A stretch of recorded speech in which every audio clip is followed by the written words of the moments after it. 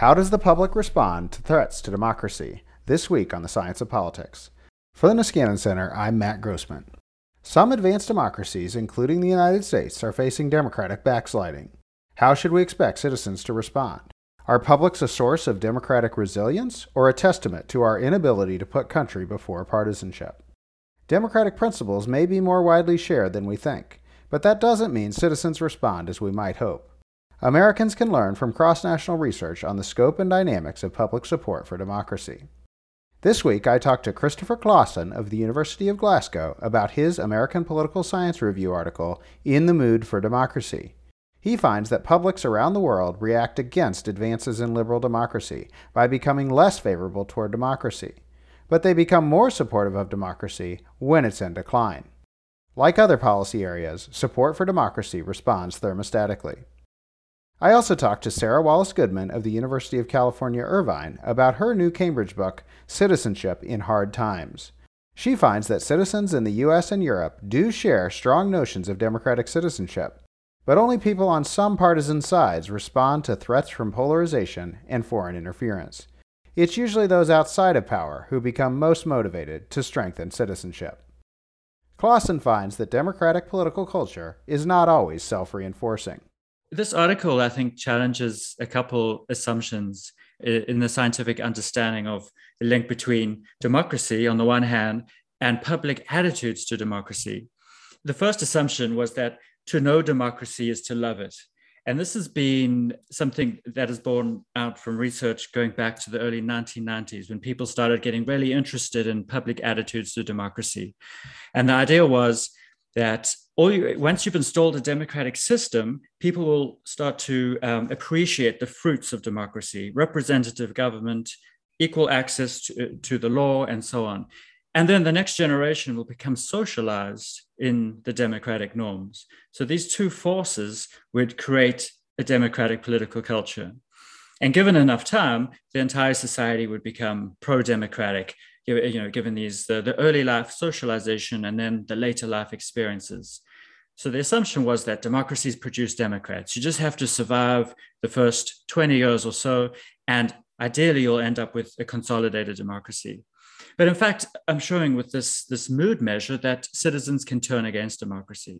And they can turn against democracy even in established democracies, which is something that was thought perhaps unlikely. The second assumption that I think is challenged is that attitudes to democracy are cultural.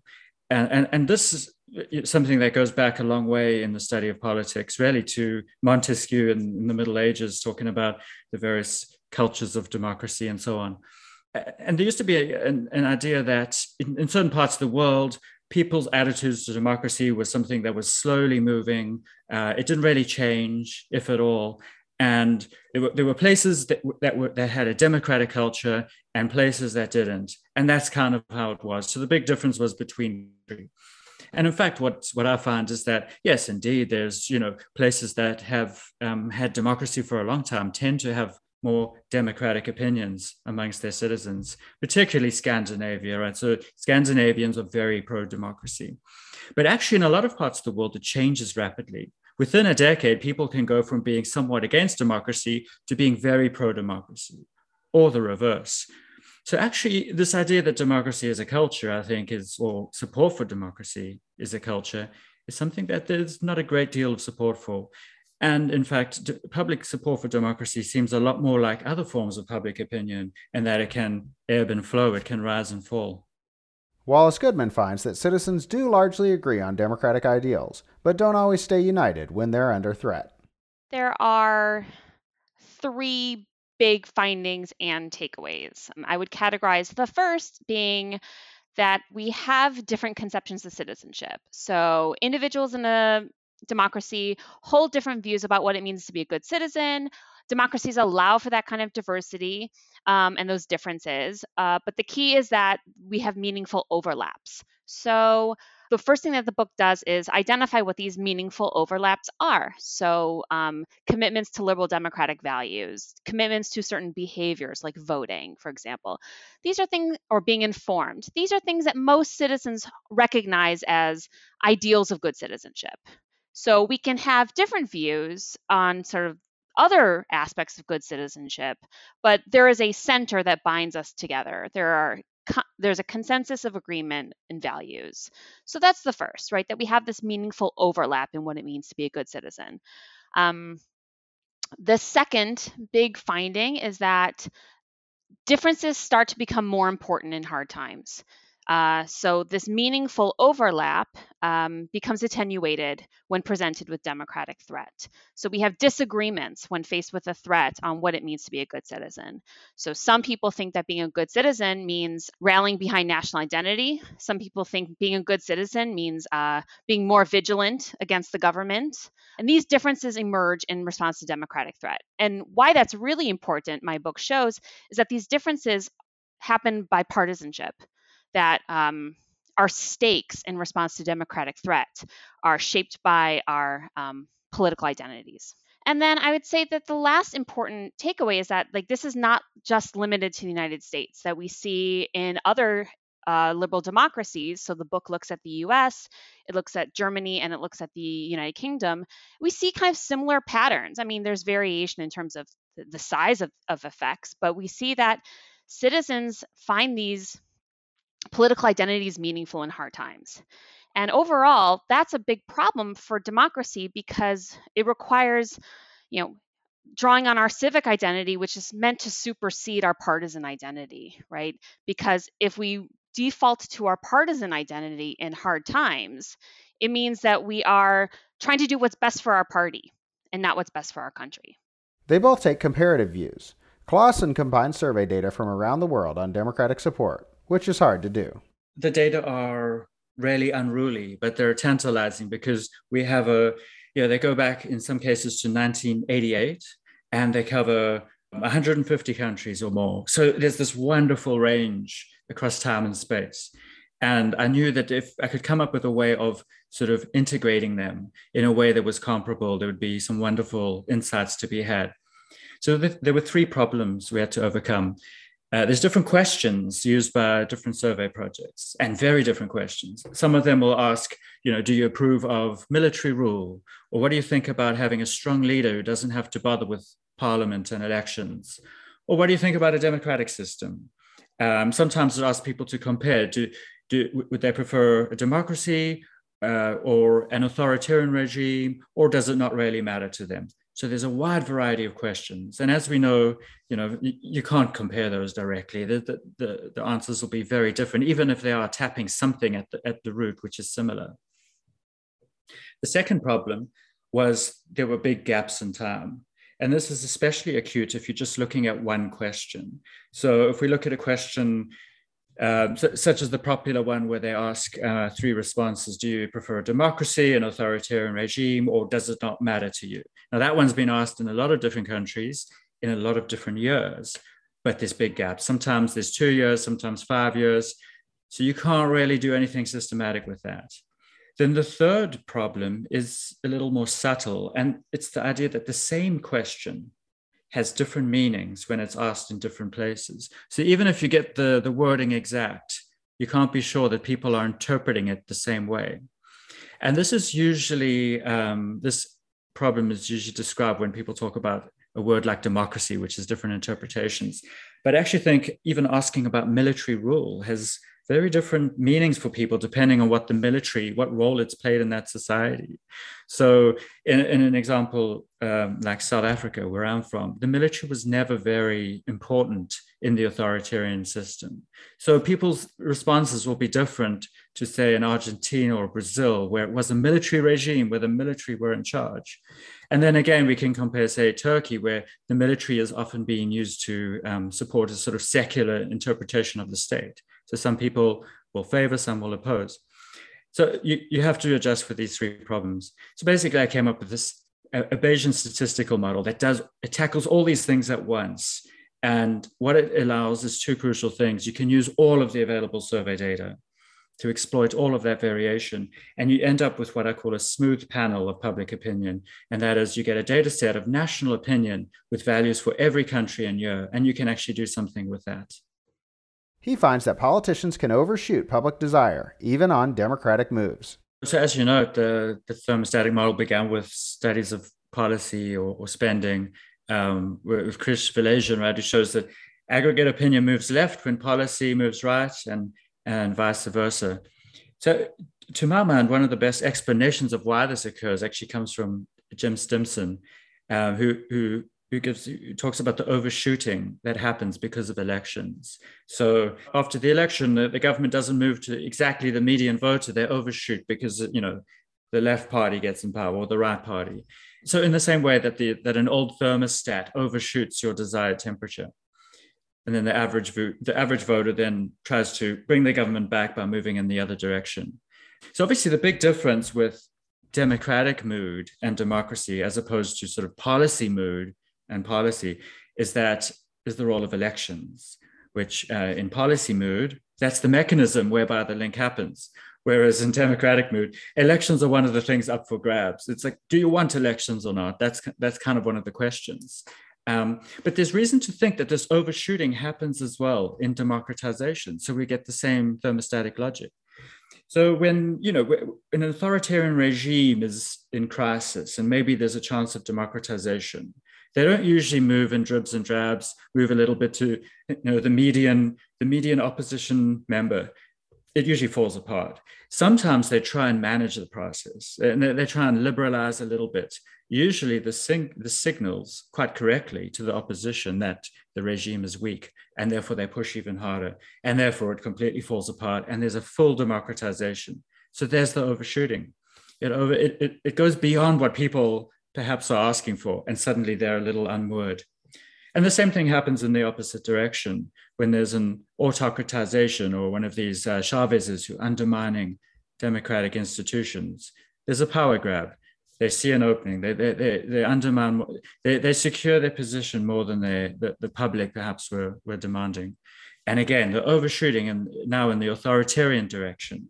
So I think that really maps onto particularly Stimson's interpretation of the thermostatic model, where the elites in this case are overshooting beyond maybe people's insecurities about democracy, and then the public change their mind and try to pull them back by changing their opinions about democracy. Croatia and Venezuela provide nice case studies of thermostatic reactions. So the two stories, I guess, the first is that an increase in democracy prompts this authoritarian backlash. People turn against democracy once it's supplied. And there's a couple of examples which stand out, Peru and Croatia. And I think Croatia's maybe the more obvious one. So after its independence, Croatia was fairly authoritarian under Franco Tuđman. But support for democracy was actually really high in the 1990s, almost at Scandinavian levels or sort of German levels. That's a very high support for democracy. And then after Tuđman's death in 1999, Croatia actually transitioned to a full democracy. So you would think, wow, that's fantastic, right? This is the dream. People have got their democracy. In fact, public support fell, and it fell, to sort of global average levels, which is quite a big fall from where it was.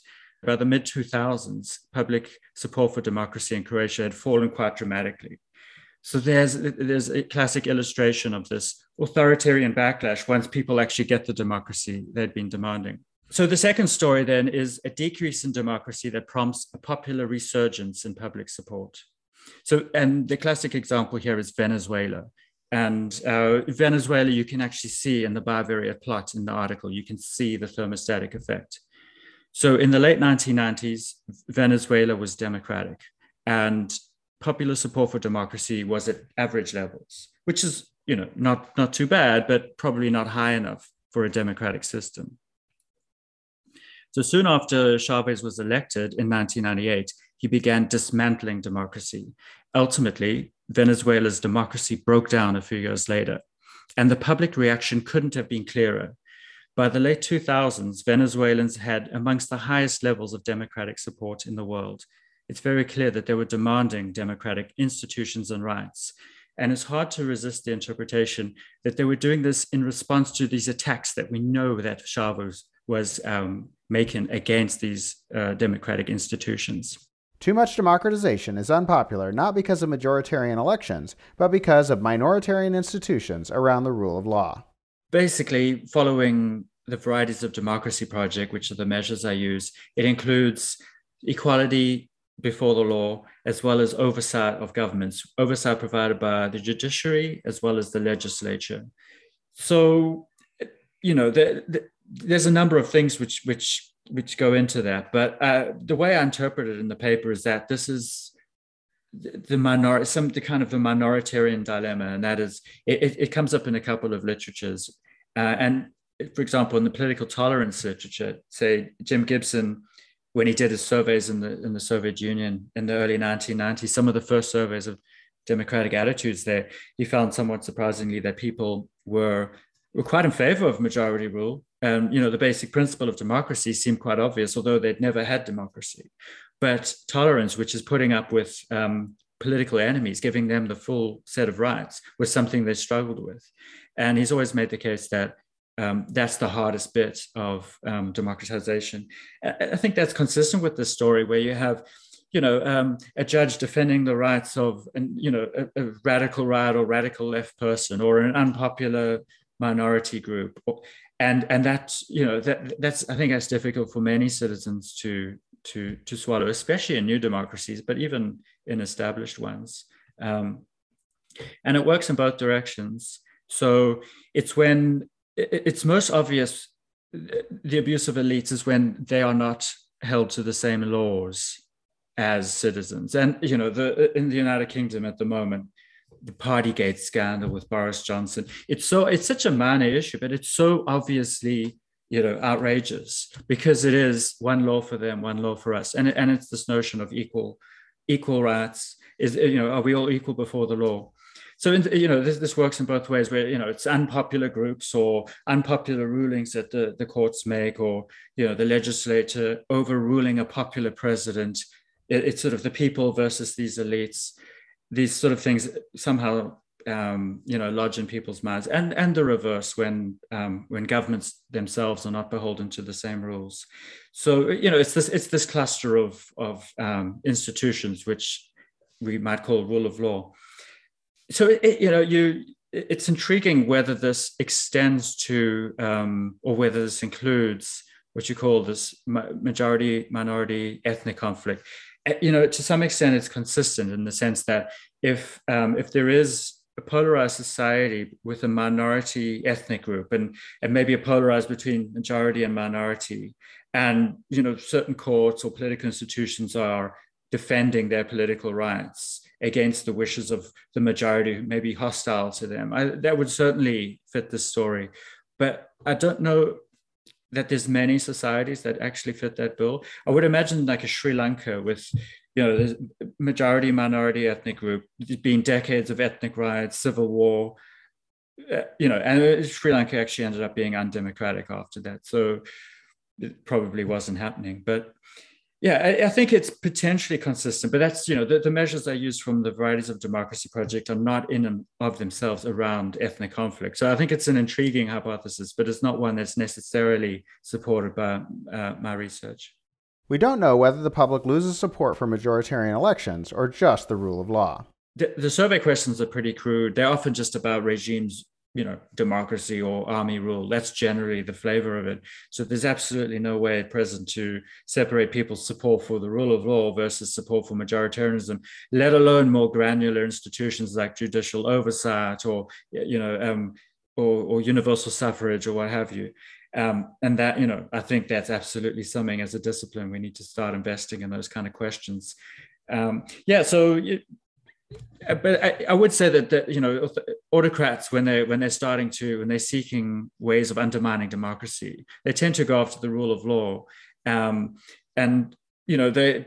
that's probably not because they don't care about the public support. It's just because that's what's available to them, and through that, once they have the judges and the media and the committees and legislatures, they can then go after the voting rights and so on.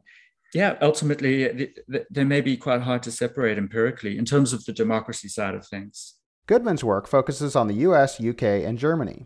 She finds that citizens take elite cues about democratic threats when it fits with their partisanship. I think it's the first book that really focuses on citizens, where a lot of the literature tells us what elites do. And that's not to say that elites don't matter. Elites are central to what citizens do, but it's important sort of who follows the leader, who mobilizes, who doesn't. Answering these questions are meaningful. They tell us that authoritarian power grabs can be very successful because citizens successfully take cues from in-party leaders. This is well known, but what my book adds to this is the idea that it's context specific.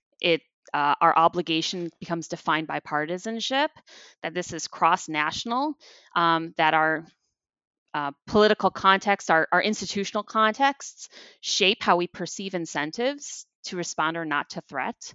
And this tells us a lot about how we can expect citizens to support responses to democratic threat or not, right? How they themselves become political. Her work developed out of research on what we require of immigrants. I have a large kind of research track that looks at what immigrants have to do to become citizens. And there was just a very clear depiction in all the material I was reading that the government, that governments in Western Europe were writing that said, to become a citizen in this country, you need to do A, B, and C. And they had a very strong definition and very, rigorous requirements. And in looking at these, I, kept asking myself, like, I wonder how much ordinary citizens believe this to be true, or how much ordinary citizens practice this kind of stuff. That is what we call in the literature or in the field, what we call native born, right? How much do native born resemble these idealized definitions of good citizenship? So that was really kind of the starting point, I guess, for this line of inquiry, and sort of spinning the telescope around and looking reflectively at sort of the receiving society. If you look at the material that we ask immigrants to agree to, it's, I believe that we have that individuals should have certain freedoms, and I believe that it's important to be politically participatory, and these are sort of the things that appear in the to be minimally informed, right? So when you think about a citizenship test, right, that's the kind of things that it's trying to capture. So citizens, the majority of citizens sort of share commitments to liberal democratic values, much like we ask immigrants to do. But that's not to say that everyone does, right? And there's, political scientists have spent now, I would say the past 6 years or so really delving into this question about, autocrats that live in democracies, right? Non-democratic citizens in democracies, right? And the thing is, right, that democracies tolerate this kind of ideological diversity, like that's part and parcel to it, and we don't have the mechanisms, and nor should we have mechanisms to kind of enforce ideological conformity. It's just a question of like describing how much is there, right? How much variation and commitments to values we have. There are lots of similarities across the US, UK, and Germany, but differences on national identity. So in the book, I identify 3 dimensions of good citizenship, like that there are 3 different, we can think of them as categories or buckets in which different items of good citizenship can fall into. There's behavioral items of good citizenship. So this is things like joining associations or voting, right? Or being informed, things that you do. A second kind of bucket of good citizenship items are holding certain beliefs, liberal democratic beliefs, tolerance, accepting diversity, that these are liberal values that come with civic duty. And then the third bucket of items are sort of attributes that relate to national belonging. And so you see kind of the most similarity cross-nationally when it comes to the first 2, that in the US, in the UK, in Germany, good citizenship means behaving a certain way. It means sort of believing in liberal democratic values. Those are kind of real strong similarities cross-nationally, and we can say strong features of good citizenship in liberal democracies generally. And that's one of the benefits of comparison, is that we can say these are, really kind of robust features of good citizenship in democracies. We see variation when it comes to national identity. I think those are meaningful and important differences. So we see much stronger commitments to national belonging, to features of national belonging in the European cases than we do in the US case. I think an interesting example is, we think about 2 items. Being a good citizen means speaking the national language. So in the European cases, that's a very important attribute of good citizenship. In the US, that's less the case. And that stands to reason for a majority of people. We don't have a federal language mandate, right? There's no official language. States have English language requirements, about 2/3. But we see one difference on that attribute. And then a second is patriotism. So in the US, patriotism is a really strong, it's a very important feature of being a good citizen. And, being a, patriotic German or a patriotic Briton is less important to a conception of good citizenship. Wallace Goodman's book thus has implications for theories of U.S. democratic backlash based on unique racialization. The US is not exceptional at all in that regard. I mean, it's exceptional with respect to the source of its ascriptive definition, but it's not exceptional to the extent that it has an ascriptive definition of national belonging. And if anything, I think what's really worrying in the US Europe comparison is how entrenched national belonging remains in European conceptions of good citizenship. Migration scholars, we typically talk about the post-war period, right? And this is sort of everything that's happened once large-scale migration started in the 1950s with guest worker programs and colonial migration to the continent, right? And these definitions of good citizenship endure, right? I'm not asking, is a good citizen someone born in the country, right? I purposely did not include that item because I didn't want to necessarily trigger immigration status in thinking about it. That's a separate question. This is about Native, this is really inviting them to think about themselves or others in their community, right? So potentially just really thinking about other Native born, and the items were randomized, so they're not getting language first or always first necessarily. So the comparison of US with European cases show us that there's really nothing unique about kind of ascriptive notions of belonging. I think what we also gain in the comparison is that there is a plurality of opinions on what it means to be a good citizen. And by and large, those ascriptive views are held by a minority. And where this conversation sort of runs adjacent to politics of identity and kind of electoral practices like voter suppression, right, is certainly important. But I think at the core, we see that because people hold really different views of good citizenship and national belonging, that we need, particularly in all cases, really inclusive practices to hold those differences together. She prompts people with two threats: polarization and foreign interference. The left in the US and the UK respond more to polarization as a threat, perhaps because they recently lost polarized elections. Part of the book asks individuals to think about polarization as a democratic threat. So in the US, in the UK, and in Germany, I invite participants to read information about what political polarization is and why it's a threat, right? So I talk about kind of this widening gap between individuals based on, in the US, partisanship based on being Republican, or the gap between Republicans and Democrats. In the UK, between Remainers and Leavers, so looking at that Brexit cleavage. And then in Germany, I talk about social polarization, where it has a multi-party system. So polarization is defined as something different.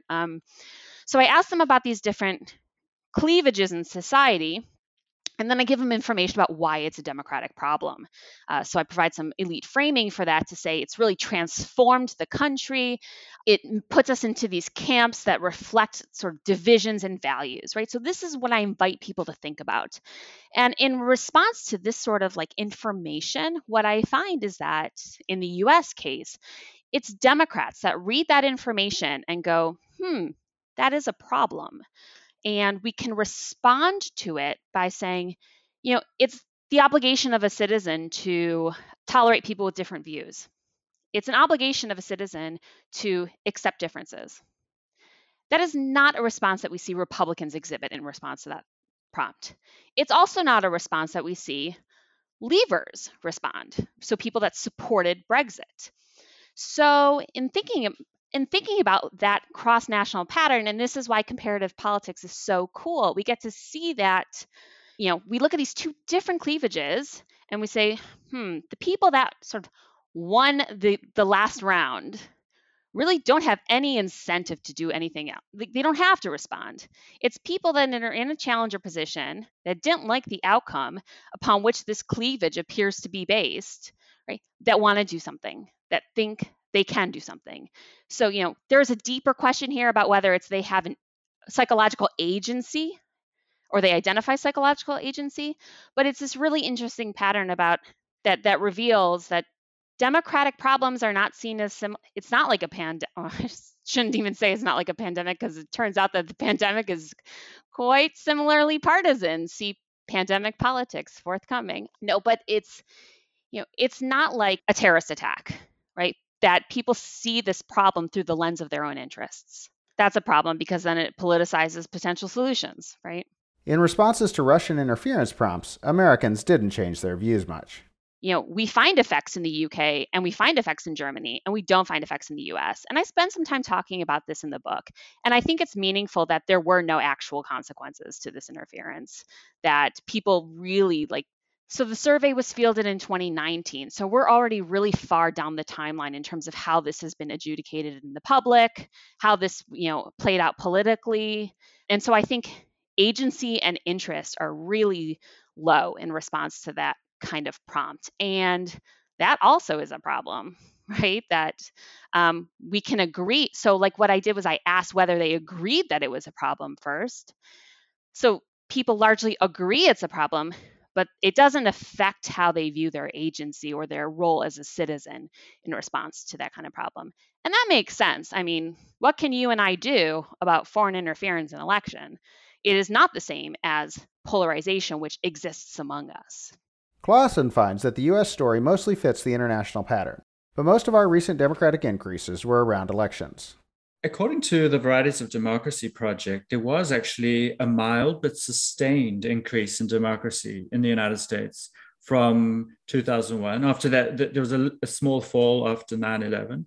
From then until about 2010, there was a small but marked increase. Now, at the same time, there was the sort of mild but sustained decrease in democratic support.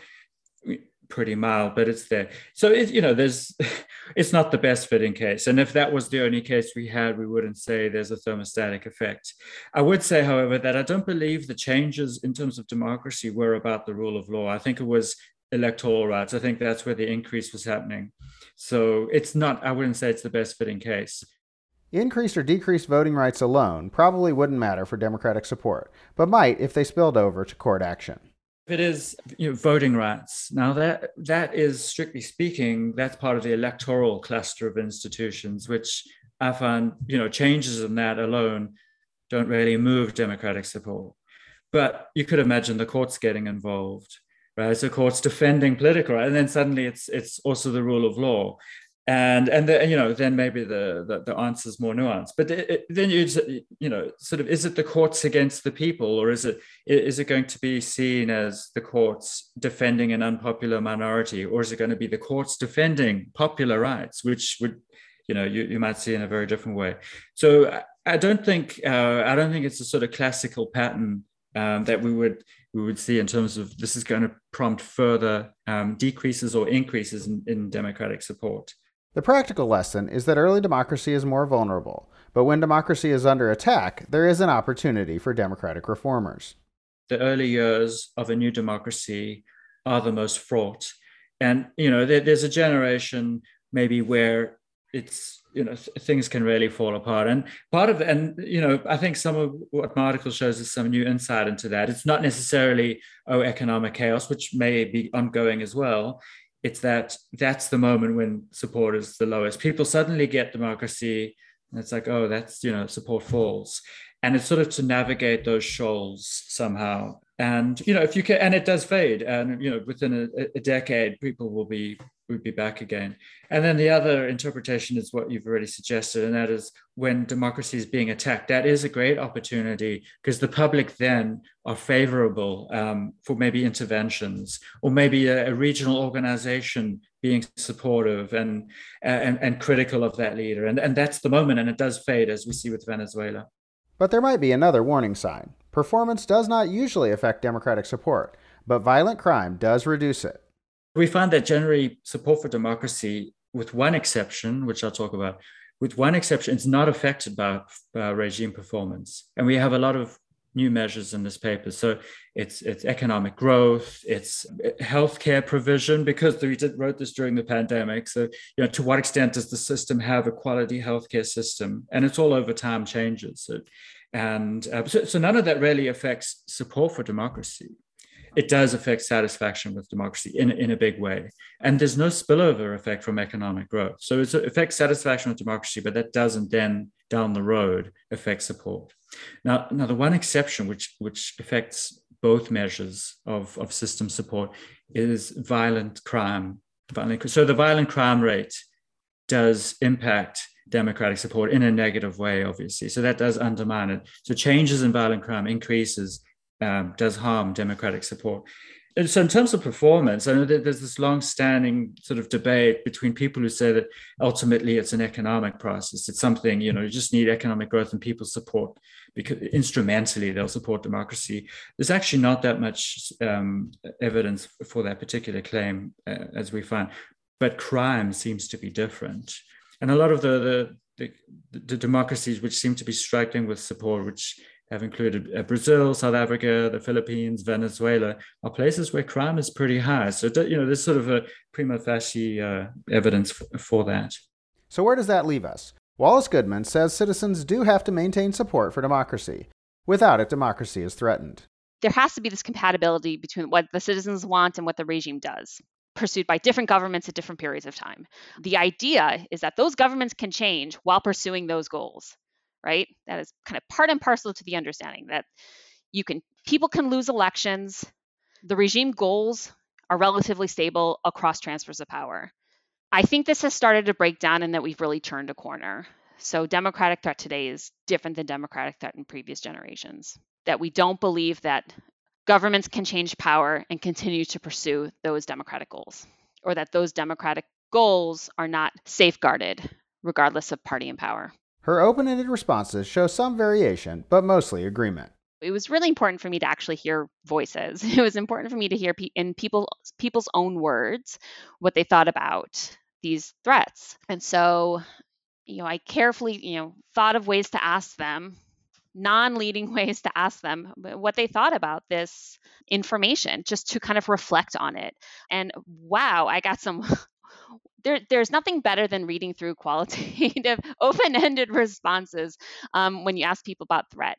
And, later what I was able to do is, with a team of researchers, is to code this up and to see, to have a measure of agreement or disagreement with the prompt. But you got some, really kind of colorful responses. But by and large, people are really reasonable. That was the takeaway.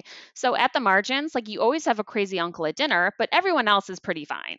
And I think that's sort of the similar representation occurred in the surveys.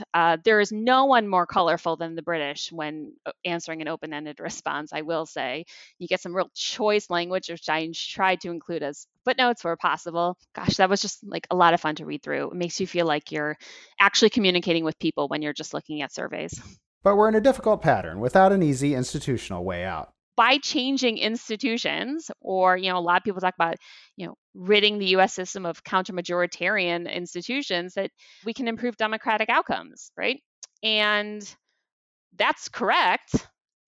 And that's what I get to show by comparing Germany's multi-party system with Britain's multi-party system with the U.S., right? But that's so hard to do. How do you do that? I just want everyone to have the chance to vote. Let's start there. Right? So the mountain is so high and we don't have the right shoes for the conditions, right? There's a lot more to learn. The Science of Politics is available bi-weekly from the Niskanen Center and part of the Democracy Group Network. I'm your host, Matt Grossman. If you like this discussion, you should check out our previous episodes: U.S. Democratic Decline and Comparative Perspective, Why Do Americans Accept Democratic Backsliding, Who's More Afraid of Democracy, the Center or the Right, How Much Did Trump Undermine U.S. Democracy? And Do Americans Implicitly Trust Government Despite Our Public Anger? Thanks to Christopher Claassen and Sara Wallace Goodman for joining me. Please check out In the Mood for Democracy and Citizenship in Hard Times, and then listen in next time.